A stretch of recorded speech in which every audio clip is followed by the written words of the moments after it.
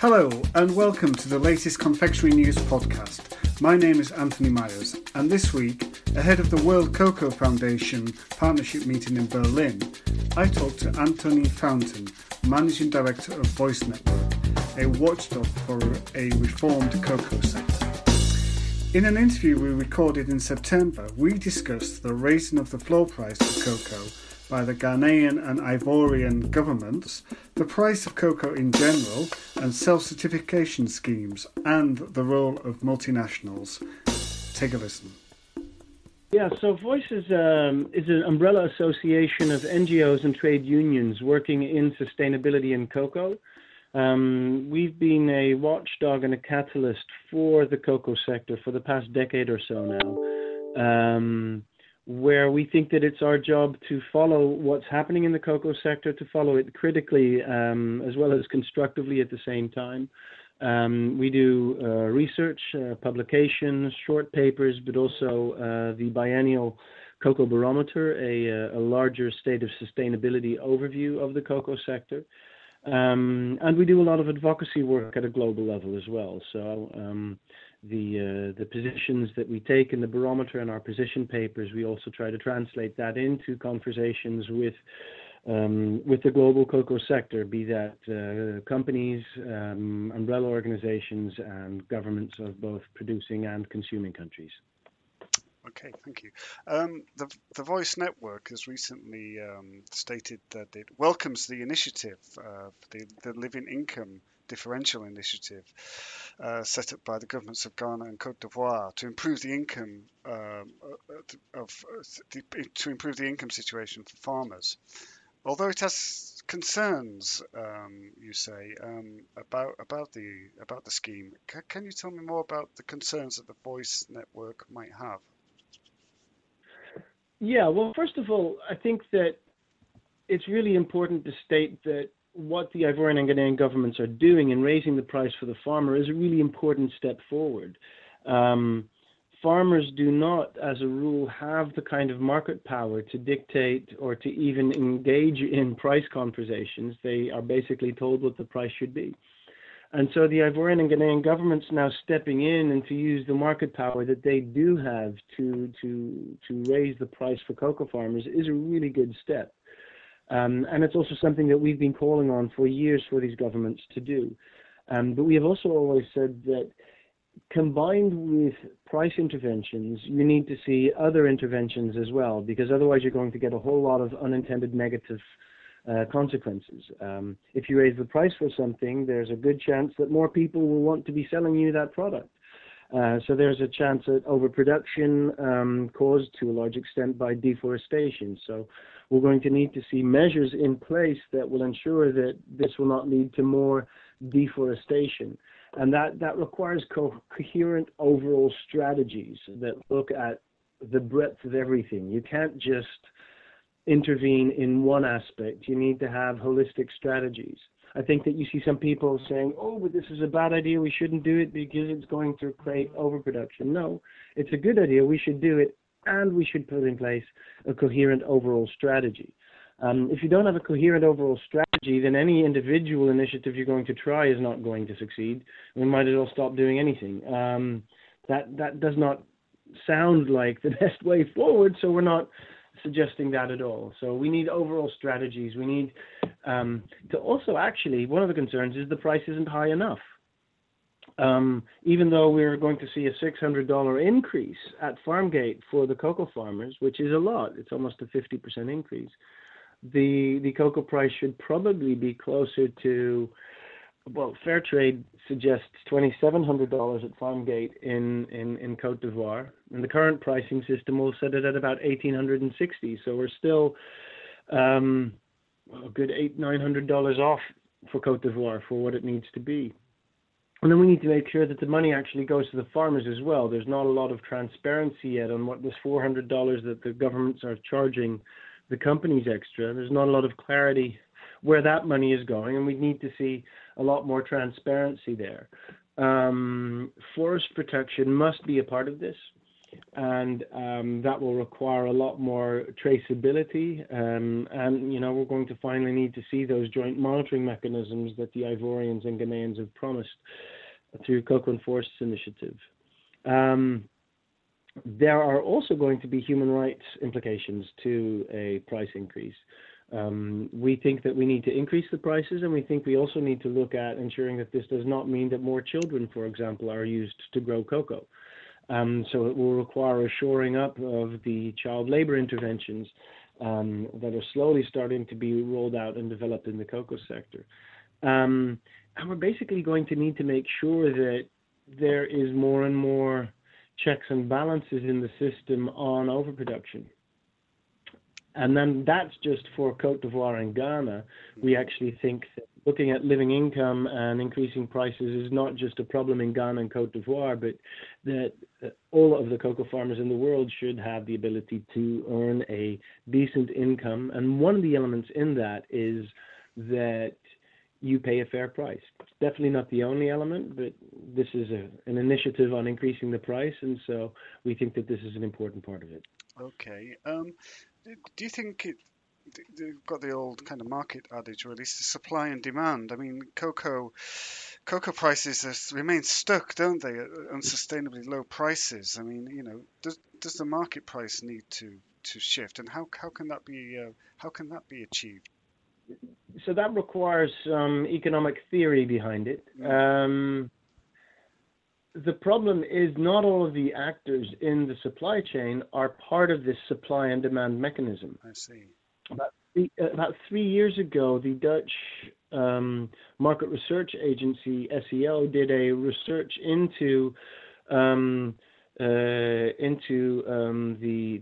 consolidation of the cocoa market, the concentration of the cocoa market, and what that does to cocoa prices. And their results were, they said, well, because everybody is big, the countries are big, the traders are big, the processors are big, the manufacturers are all big. They've all got countervailing market powers, and so the price is not artificially low. And if you read that paper, you would be forgiven for thinking that the price is fine based on the market. But there's this one sentence in there that's almost like a throwaway sentence that says, oh, by the way, farmers have so little market power that we've actually decided to ignore them for this analysis because their power is not measurable. Well, that's the whole problem. That's the whole problem right there.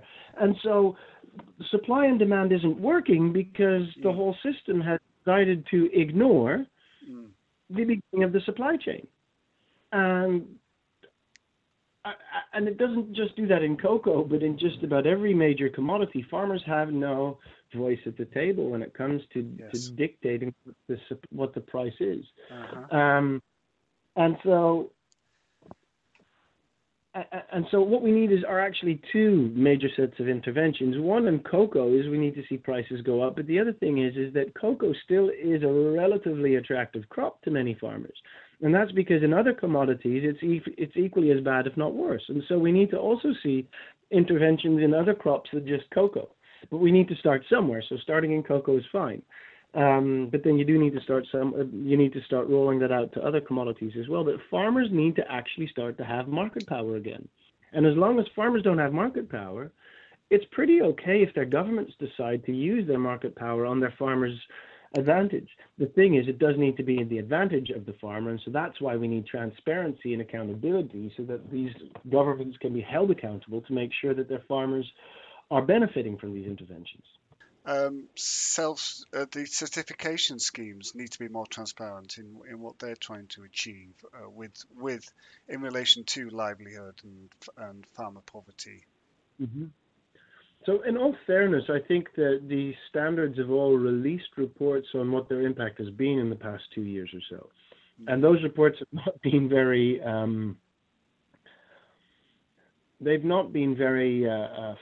extravagantly positive about the impact that certification has on farmer poverty. Yes.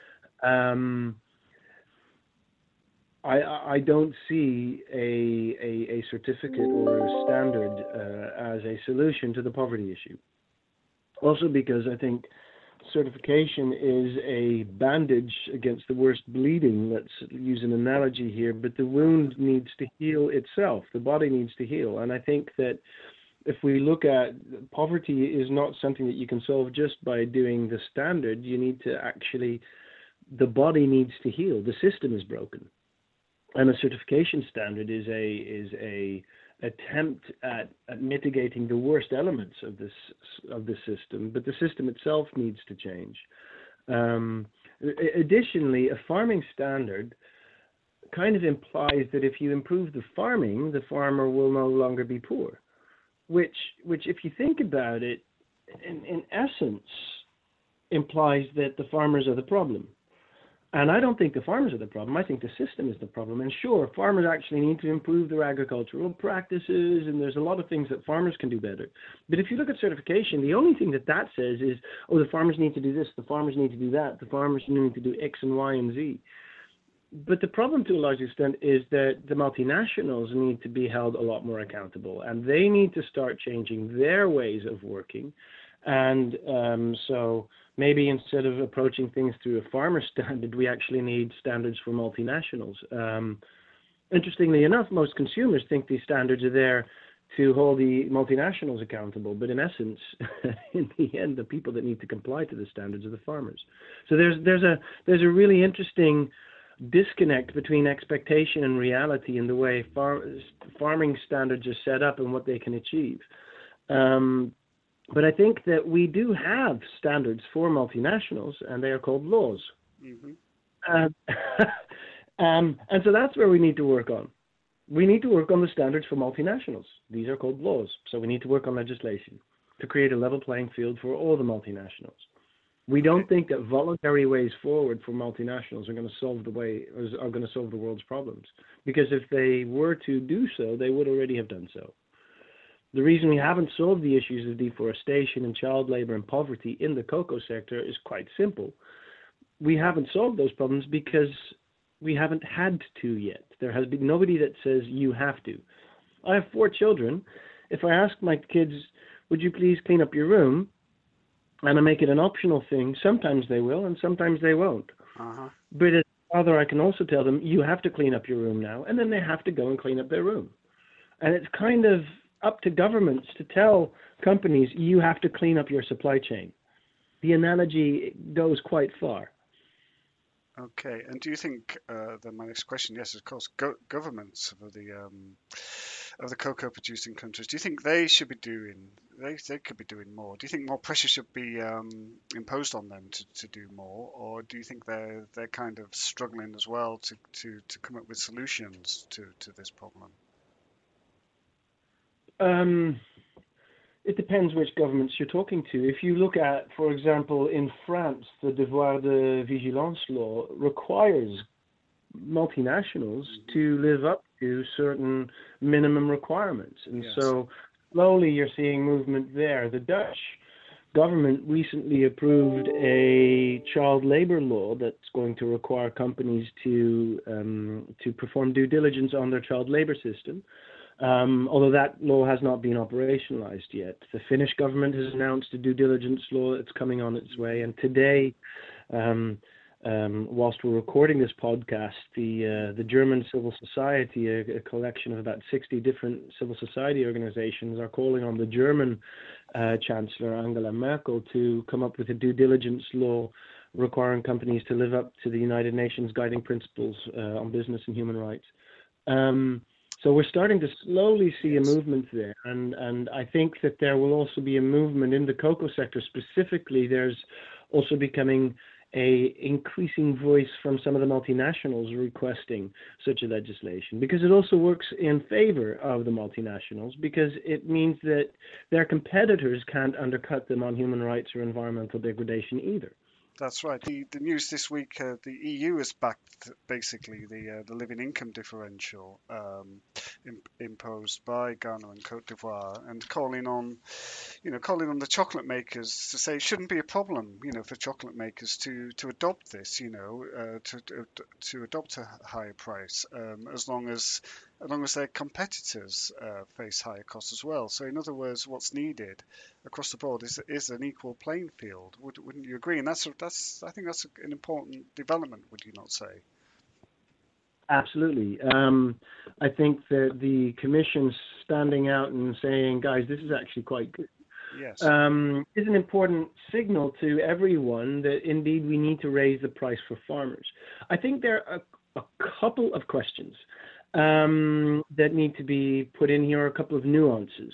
Nuance number one, this increase of price of $400 a ton that companies need to pay is probably going to be about $800 million that it's going to cost them.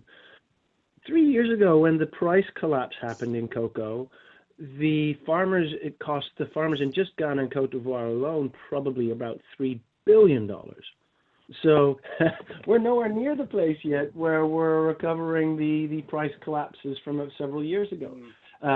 So this is going to cost the companies less than they had in savings 3 years ago. Now, some of these savings are transferred back to consumers, et cetera, et cetera. I know that you can't just make it as simple as that, but this won't break the bank because the price is lower than it was before the crash. Michel Arion, the recently installed executive director at the ICCO, when he was asked for his response to this new floor price, he said, well, I thought the price would probably be quite a bit higher. Yes. And I think several of us were probably hoping and expecting it to be higher for several reasons. It must be higher because this new price also won't keep a farmer out of poverty, but also because the price has been higher in the past. So if you really want to be ambitious, you go above and beyond, up and over. You don't just kind of go close. So the Ivorian government, the Ghanaian government deciding to do this is a good thing.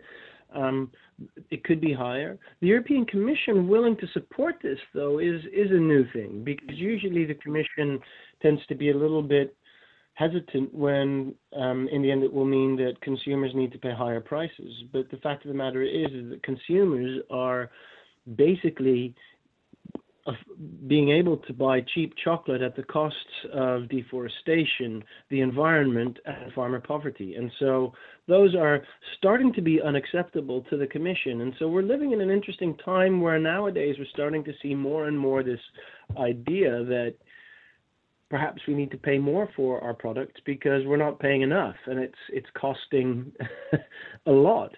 It's costing a lot in the sense of it's wrecking the environment, and it's costing a lot in the sense that it's wrecking lives of farmers in extreme poverty and child labor. Absolutely. So, Do you think consumer pressure as well will have a bearing on all of this? Consumers are becoming more sophisticated, aren't they, about where certain things come from and how it's farmed, how it's produced, how things are manufactured. So do you see consumer pressure having an effect on the price of cocoa and the conditions that it's farmed?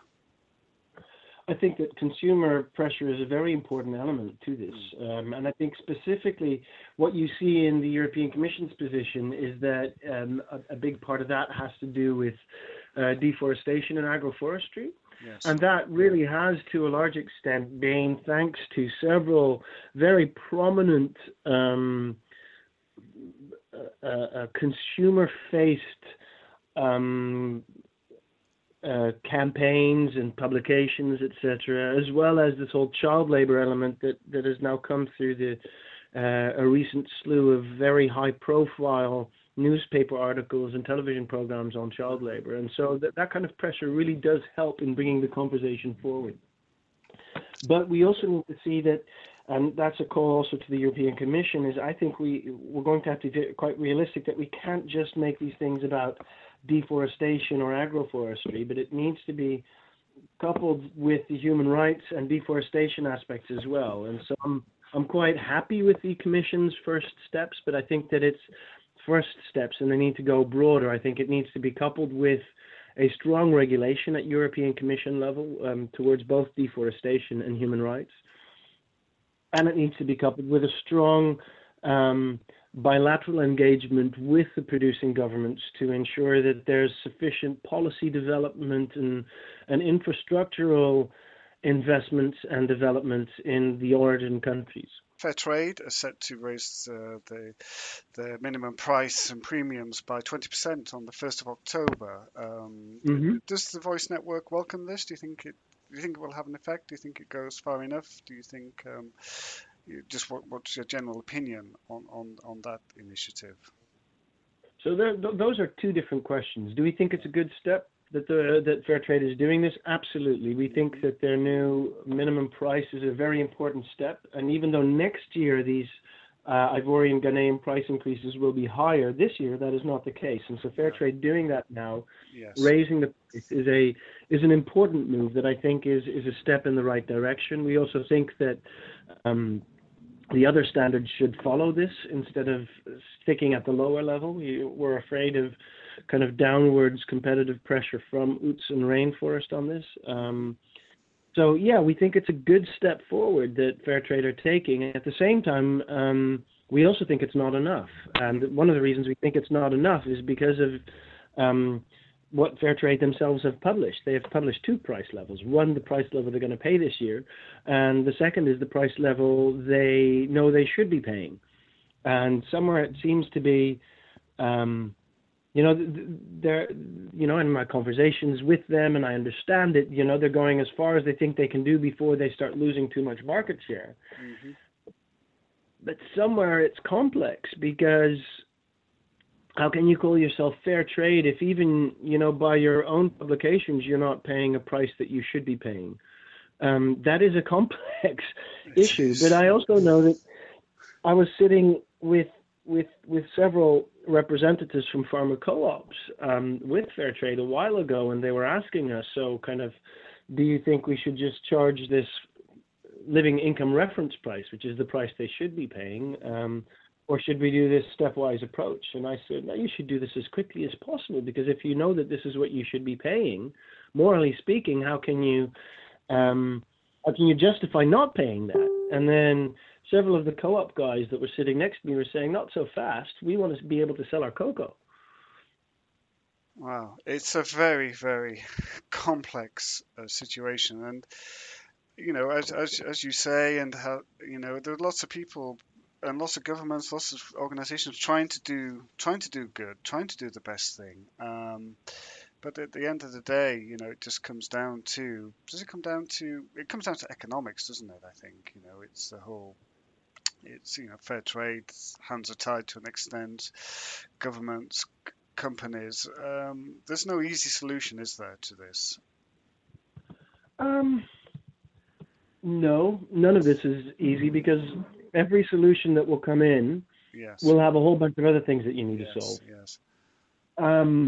But at the same time, there are identifiable steps forward. And one of them is the current decision by the Ghanaian and Ivorian government to raise the prices. Fairtrade can't do that on their own, although they're starting to do something a little bit this year. Next year, everyone that's going to buy cocoa from Ghana and Cote d'Ivoire must pay at least $400 more. That goes to show that, there is a role to play for governments. Yes. And not just for the Ivorian and Ghanaian governments. They can play a role in creating certain more balanced power relations between the producers of cocoa and the buyers of cocoa. But also a role for the consuming governments. And I think specifically the European Commission has a role to play there that says they actually can require things that... I was in Abidjan this week speaking to companies, and I was asking them, so are you guys going to pay these $400 living income differential? And they looked at me like, we don't have a choice. Of course we're going to pay it. We need the cocoa. Yeah. And it is a requirement, so we will pay it. And Ghana and Cote d'Ivoire are the biggest producers, aren't they? They have the economies of scale, I guess. So they have the economies of scale. Yes. Yeah, you might be able to source a little bit of cocoa from other countries, but nowhere near the levels that you need. And so the same thing goes, I think, for the European Union. Europe imports about 1.7 million tons of cocoa, and there's only 4.4 million tons of cocoa out there. We do a third of all of the chocolate consumption in the world. Now, if you put in an import regulation, you might be able to try to sell a little bit more in other markets. But believe you me, the large multinationals have been trying to break into the Chinese markets for decades now to very little success. They need to sell to Europe. And so, much like the companies must buy from Ghana and Cote d'Ivoire, they must sell to Europe. So if Europe puts in place a set of rules and regulations, then they must comply.